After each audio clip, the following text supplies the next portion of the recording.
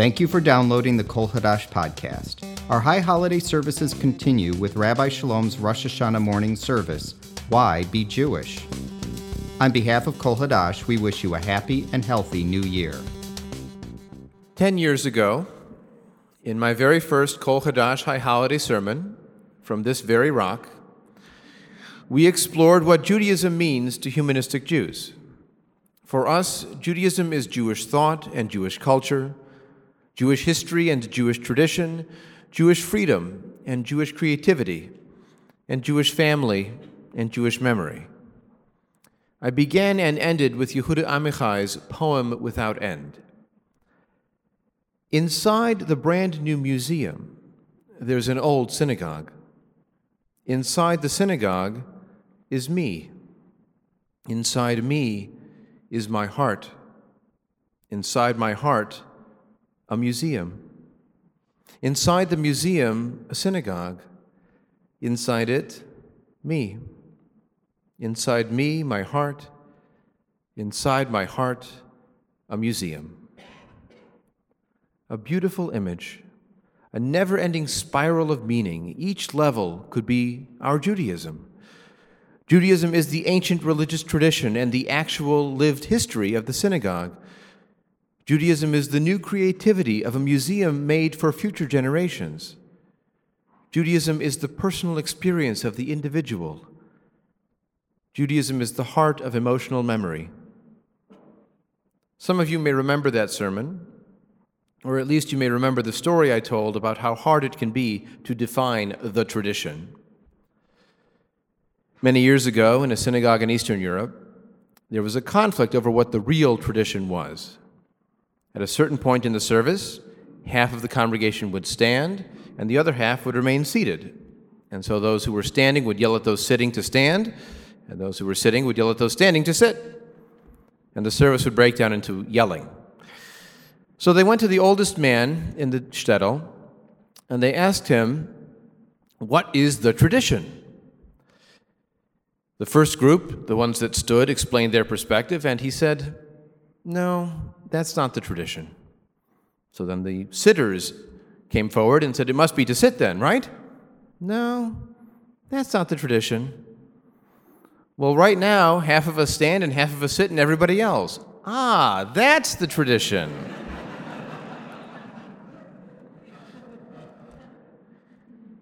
"10 years ago, there was a question behind that sermon on Judaism for humanistic Jews that I did not ask, but we must answer. Before what is Judaism, why be Jewish at all?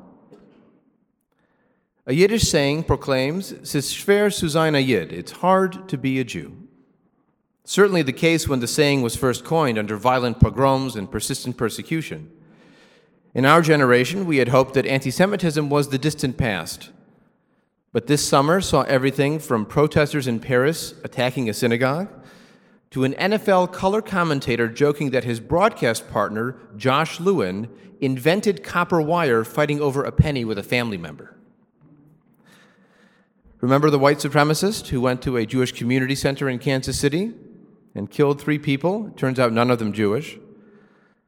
Now, before we all run for the hills, we should recall that this summer it was the French police, along with Jewish self-defense, that protected that synagogue, the exact opposite of the pogroms under SARS or Kristallnacht under the Nazis, when the police were the problem. That bad NFL joker, immediately suspended, immediately apologized. These incidents are shocking to us because they are rare, foreign to our experience as American Jews. Here, we are largely accepted and comfortable. We are integrated enough to be overrepresented in Congress, and we are lovable enough that the rest of America keeps marrying us.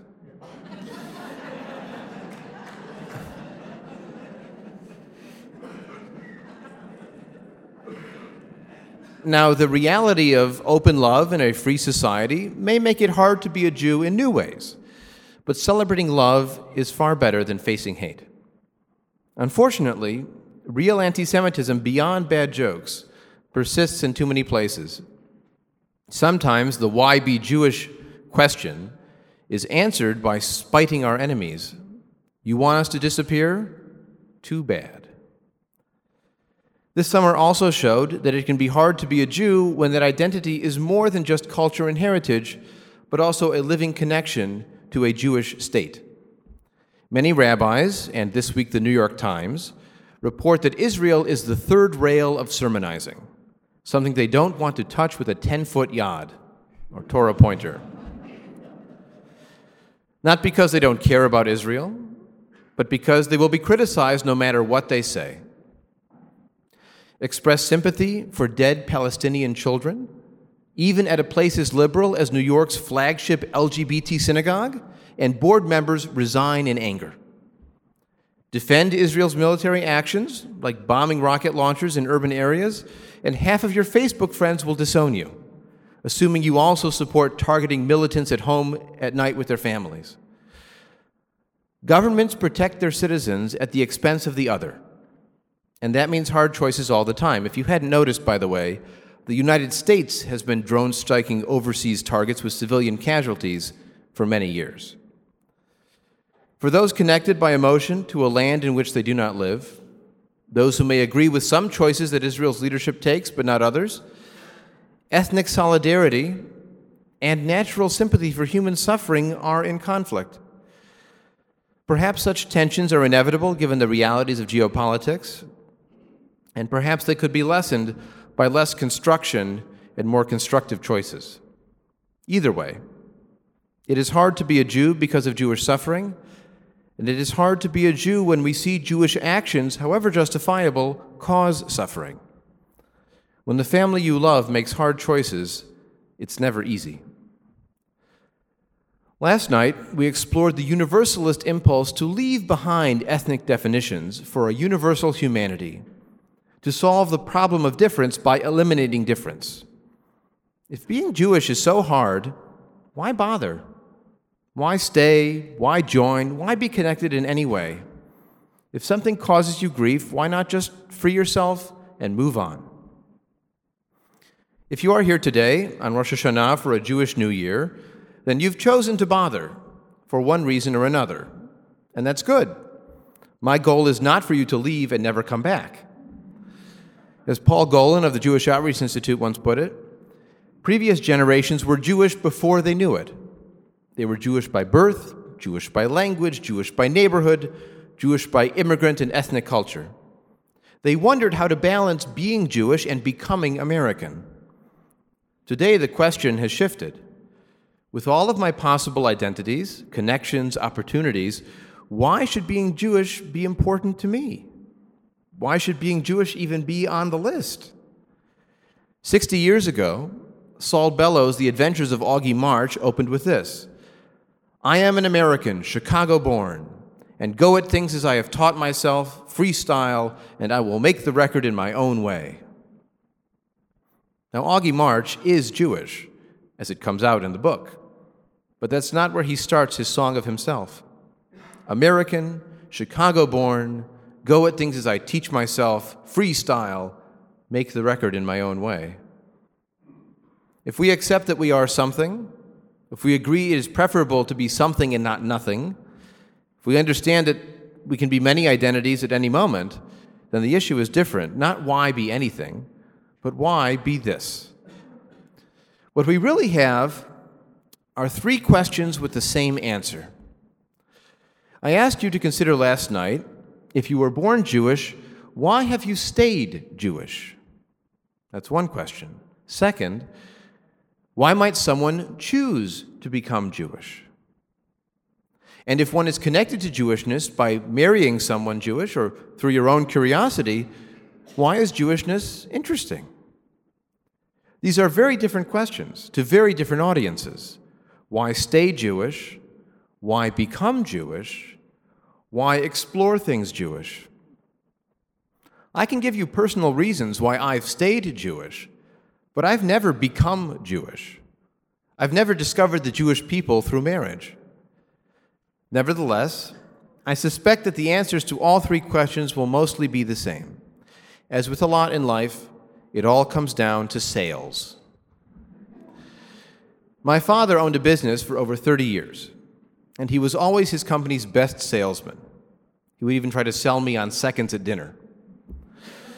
As I was finishing my undergraduate degree in Judaic Studies, he was looking to sell his business and retire. He asked if I'd be interested in taking over the company. I had already decided to be a humanistic rabbi, so I thanked him for the offer and I declined. I said something like, "I'm not that interested in being in sales. What do I do as a humanistic rabbi?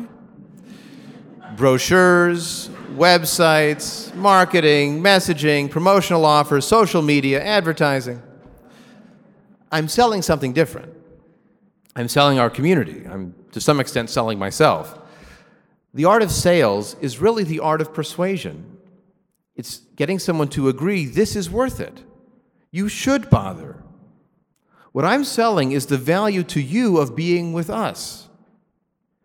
We were trying some years ago to come up with a good slogan to get people's attention and get them talking about Kol Hadash. Now, one of my early favorites that didn't make it was Kol Hadash, cheap and easy.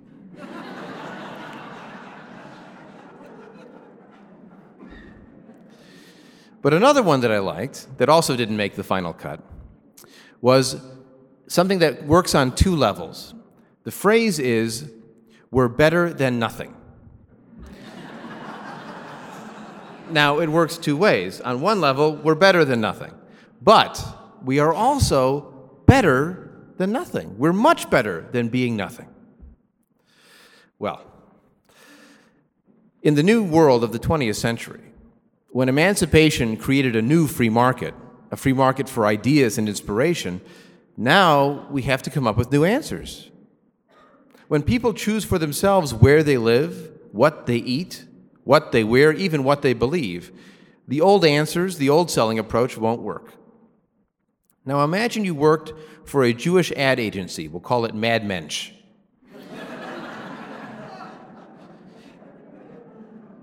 In 1964, 50 years ago, what were the top Jewish sellers for Why Be Jewish?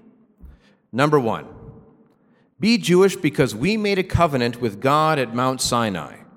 When we follow the Torah, things go well. When we break the rules, we ourselves are broken and scattered until we repent. Now, why was the covenant pitch a big seller? There was a clear bargain, a very strong incentive program, the weight of tradition and cosmic authority behind it. Why doesn't the covenant pitch work anymore? Real life never worked that way. Human suffering does not correspond to religiosity or to righteous behavior.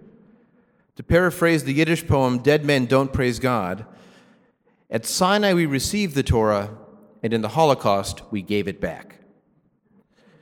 Not to mention the fact that the only proof that the Torah was actually given at Sinai is in the Torah itself.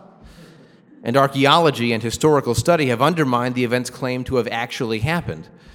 As powerful a story as it may be, no Sinai, no covenant, no deal.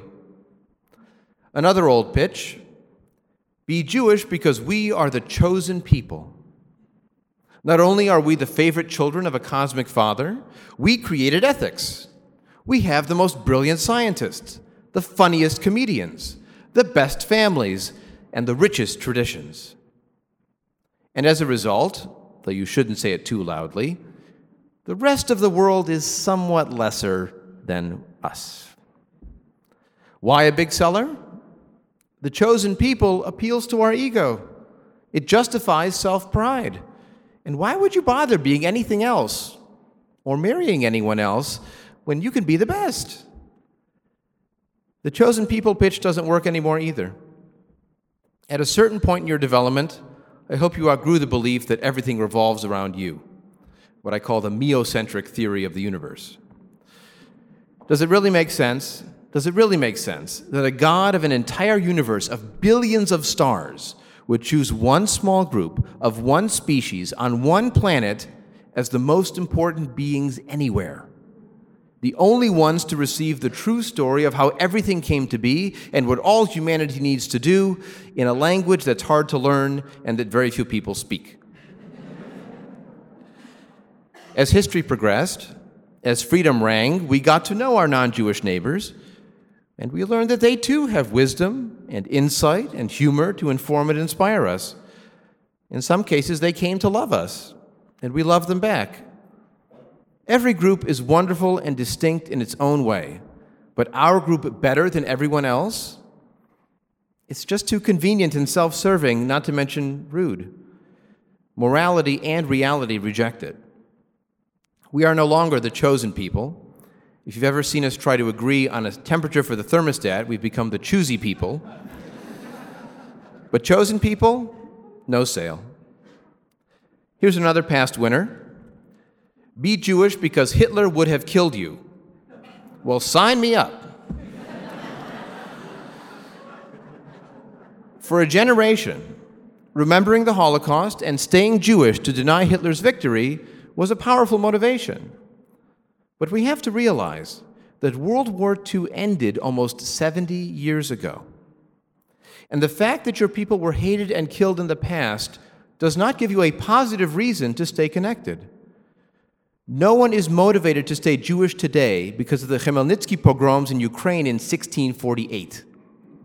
An interesting surprise in the news in the last year, when the Russian soon-to-be empire took over Crimea from Ukraine, one of the ships of the Ukrainian Navy they captured was called the Khmelnytsky. They had named it after this rebel who rebelled against Polish landowners and happened to kill thousands of Jews. But I was a little shocked to see that they had actually named a ship after him, when I only knew him from pogroms. But again, from 1648. You cannot build a healthy, vibrant, living identity exclusively on fear and trauma and anger. I sometimes define history as what happened before you were paying attention. The mitzvah students I'm tutoring today were born after 9/11. For a child born today, in 2014, 9/11 might as well be Pearl Harbor. They can learn from it, but they cannot live in it. They cannot live for it. Sometimes products do sell out of fear. We know that. But for Jewish identity to be a positive part of our lives, there need to be reasons to be Jewish. Now, the absolute closer, the pitch that worked better than all the rest combined. Your ancestors survived Inquisition, pogroms, persecution, migration, Holocaust, anti-Semitism, and now you're giving up? The award winner, the first, best, and last resort to keep you Jewish 50 years ago, guilt. What would your grandmother say if she saw you eating bacon, when she starved herself rather than violate her covenant? Not even a covenant with God, but her covenant with the Jewish people. Have you no loyalty? Don't you love your grandmother? At long last, have you no sense of decency? How could you be the one to break the golden chain of Jewish tradition, 4,000 years of pain and tears and joy? You can feel the power. You can feel the pull on the heartstrings, the weight of years and expectations, the manipulation. But guilt doesn't work well in the free market. People in 1964 who refused to buy cars from the Germans or the Japs have grandchildren with Toyota Prii, or Priuses, whatever.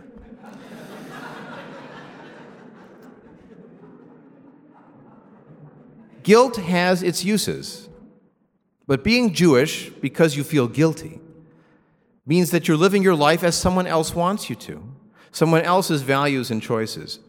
This very morning, rabbis are railing at their congregations about Jews who are not in synagogue.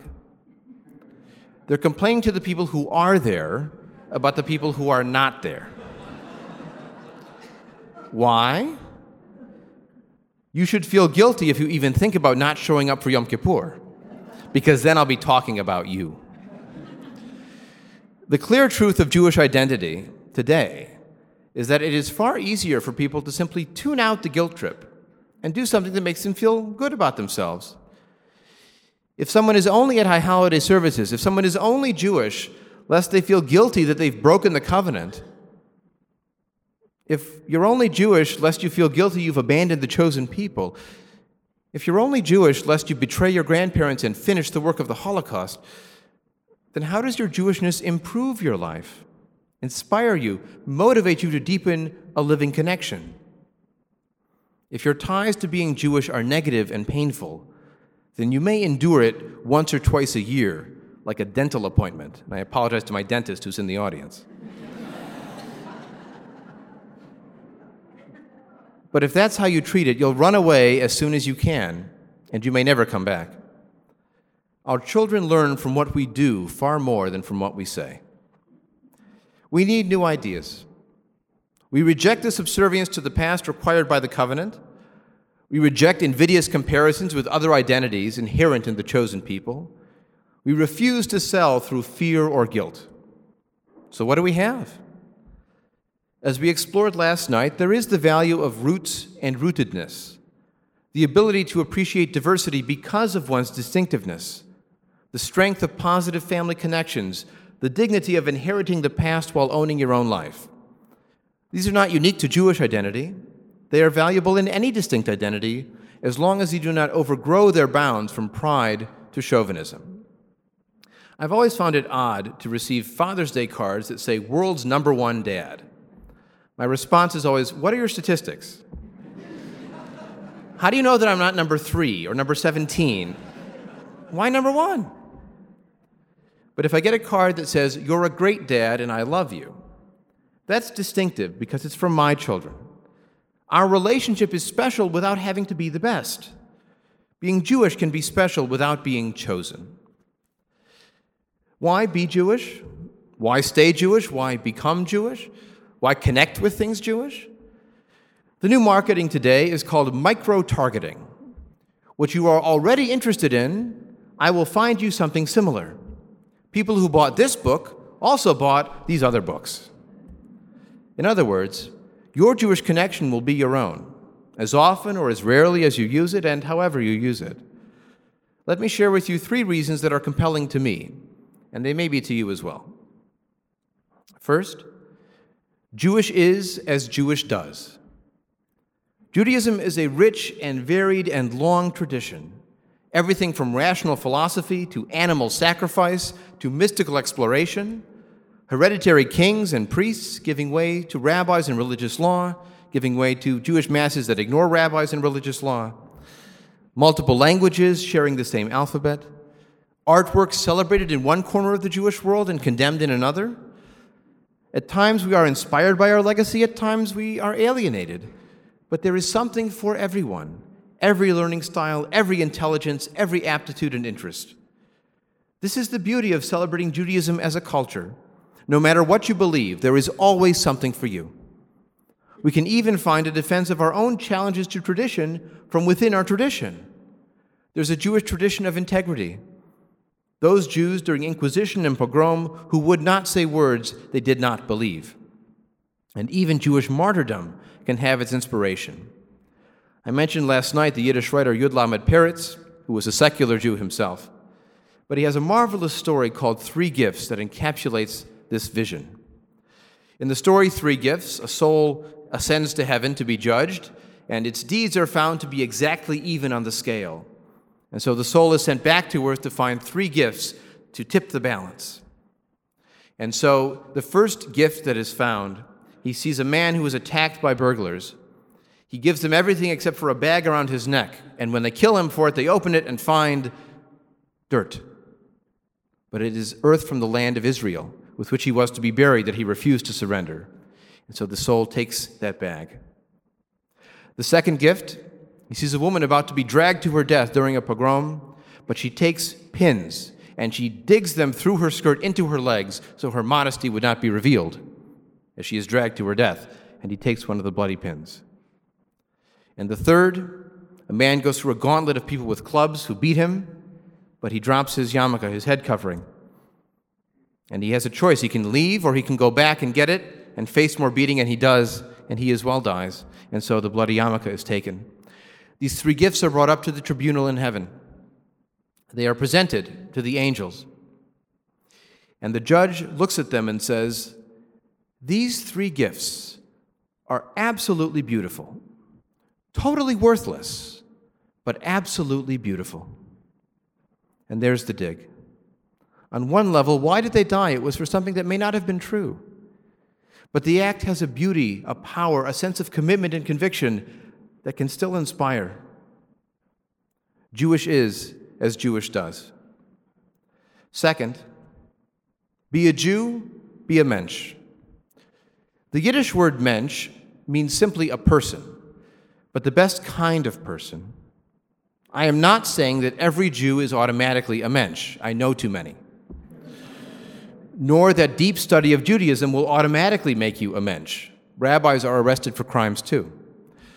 I do not believe that Jews invented nor have a monopoly on ethics. We'll talk more about ethics on Yom Kippur morning when we explore why be good. Nevertheless, there are values articulated in Jewish culture that we do celebrate.